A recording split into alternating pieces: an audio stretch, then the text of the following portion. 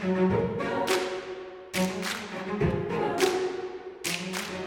morning, good afternoon, good evening, wherever you are in the world today. My name is Jessica Banseef. And my name is Kelly Hartensfeld. You're listening to The Third Culture. Last week we talked about taking off our shoes, whether our feet are smelly or barefoot or whatever, going into someone's home.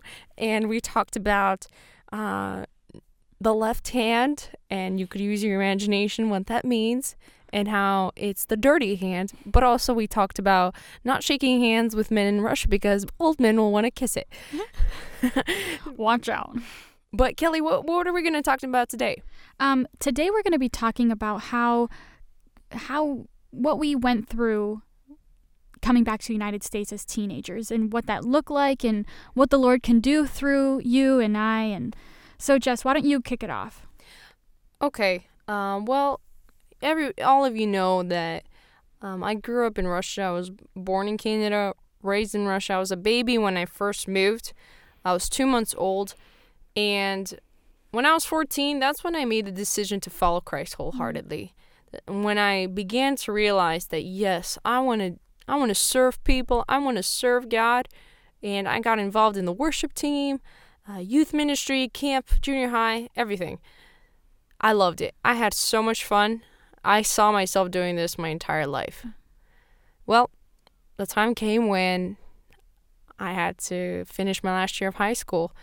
And I remember feeling devastated and scared because I had to leave my home, my comfort zone, and go to another country. I had to come to the great U.S., Woo. Great Texas land. The America of Americas. Texas. Yes. Everything's bigger in Texas. And I had to go to Texas to finish my last year of high school. Well, I remember that first day of school. It was the worst day of my life. I felt so lonely. I never felt the pain so much up until that point. That day was the worst. I didn't feel welcome. I had nobody to sit with at lunch. Being a pastor's kid in Russia, I knew everybody in the church. I would say hi to everybody. Here, nobody said hello. Yeah. I was the new kid. And my graduating class was so small. It was 10 people. And imagine coming to a school that's from preschool to 12th grade, and it's only 200 kids. It was very small, and everybody knew each other for about 10 years. Yeah. So I remember going home that day. I held back the tears. And I lived with the host family. My host mom picked me up, and we came home.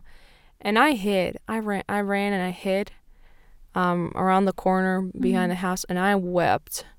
I wept like a baby. I wept so hard for hours until the point where I had no strength to weep anymore. I felt like God took everything away from me. That was a very dark moment in my life. It felt that, he took everything that I cherished the most: my family, my friends, my ministry, my church. And I tried to impress God with those things. But when I was alone, at that moment, I broke down and I said, God, take me out of here. I called my parents. I said, Mom, Dad, I can't handle this. Take me out. They were ready to do so. And then I prayed and I said, God, let your will be done. So at that moment, it was a surrendering point in my life. And I went to a youth group the next day, and the worship leader, she sang a song, and she said in front of the whole congregation, surrender your life to God. Yeah. I don't know if anybody heard it. I did. And I knew I had to stay. Yeah. So I made the choice to stay. And in that time, I began to read the Psalms. I began to seek God in my life. And slowly but surely, it felt like as if God returned everything that I gave up. And he gave twice as much. So God is good. God is good. And, for example, I left my family there, but now our relationship is so close. Yeah. And now I get to know my extended family. My friends in Russia, they've stayed. They've not gone anywhere. Every time I go home for Christmas, they're still there, and I'm always happy to see them. And I have friends now in America and in Canada, which is awesome. And I'm now involved. You're like the extrovert of the whole campus. Every single person knows you. I don't know, but when you surrender to God, he gives so much more. Yeah. And that's my testimony. And the ministries I was involved in Russia, I'm still involved in them. Yeah. I had to surrender it for a time, but now it feels like he's given so much more. Yeah. But what about you, Kelly? So my story is similar to yours. You know, I moved back to the United States for my senior year of high school. My whole family moved with me, though, so we all lived in the same house. I had that support, but, you know, I moved from a school in Indonesia that was about 250 kids, preschool to 12th grade, and my whole class was 33 people. Oh, wow. So it was pretty close, but it wasn't like, we weren't like best friends, but at least you knew everyone, and basically you knew their life story and everything like that. And then I moved to, and by the way, I was one of the only Americans in the whole high school. Like, there were 3 of us. And so when I moved to the United States, I went to a school where it was 1,600 kids, where Wow. it was, and it was only 9th through 12th grade. And there were like 3 Asians in the whole entire high school. And they were all American Asians, not to bust on you guys, but like they weren't from Asia. So I would be like, hello. And they're like, what are you? I'm from Michigan, or what, you know, whatever they would say. And so I'm like, well, looks like I'm alone here. And I would bring enough snacks each class so that I wouldn't have to talk to anybody. Like, there was a guy who called me Sandwich Girl. And I mean, eventually those snacks led to parties in class because I'd like share it and it was fun. But I brought it in the beginning so that I wouldn't have to talk to anybody. I brought it so that my focus would just be on this awesome American snack, you know, living up the past 17 years that I missed out on all the Cheez-Its and Rice Krispie Treats and Slim Jims. But it was a really deep reason why I just brought snacks. And I really was like alone. And I was like you, where I was a pastor's kid, and in that, like, our church was about 1,200 people. And so, I mean, not everyone knew me, but I had my friends. I had my close youth group friends, and Back in Indonesia. And so when I came to the United States, I was like, I blended in. I looked like every other white person.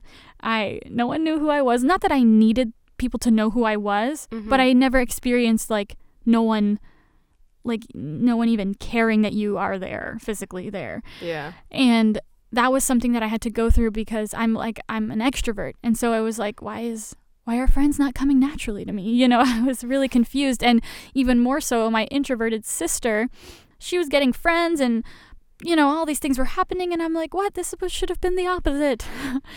And every time something bad would happen, or like a weird situation would happen, I'd be like, ugh, if only I was in Indonesia right now, you know, if only I was in Indonesia, something would be better, or this wouldn't have happened, or I wouldn't have to feel this way. And I kind of used that as a crutch. And I didn't define myself as Indonesia, but I allowed Indonesia to become my comfort, my safety, my stability. Yeah. And it was taken away from me. Same. I wasn't mad at the Lord, and I wasn't mad at my parents. I knew God had a plan, but I just was so like confused. I didn't know what to do and what this meant. But it was a random Wednesday, you know, I was going to youth group, and at that time, youth group, no one knew who I was. It was like a 200-person youth group, and I would come and go, and no one would even acknowledge my existence at that time. And the youth pastor talked about something like giving up football or whatever, but God told me, he said, Kelly, Indonesia's mine.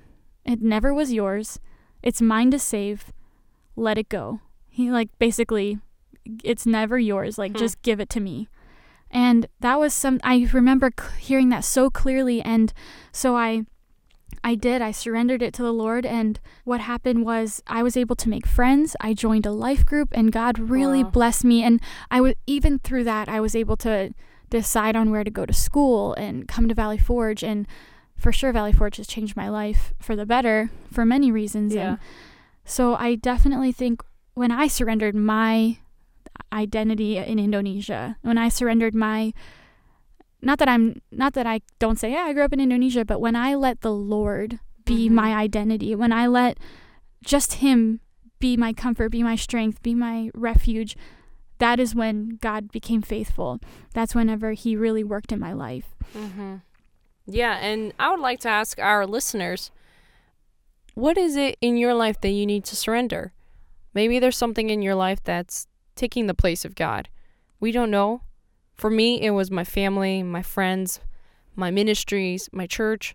These things are not bad things in themselves, but I valued them more than my relationship with Jesus until God took them away. I had to surrender those things and make Jesus my best friend. And all I can say is that God has amazing plans for your life. His plans are for you to prosper and to have a future and a hope. But in order for you to receive those plans, you need to surrender yours. And that's our encouragement from Kelly and myself. We want to encourage you to surrender today to God, whatever it is. And we hope you enjoyed this podcast. Tune in next Sunday at 8 p.m. And we would love to hear some of your questions that you have if you'd like to post on Facebook or message us on Facebook, whatever. But we'd love to hear your questions and love to answer them. So see you next week at 8 p.m. Sounds good. See you guys. Good night.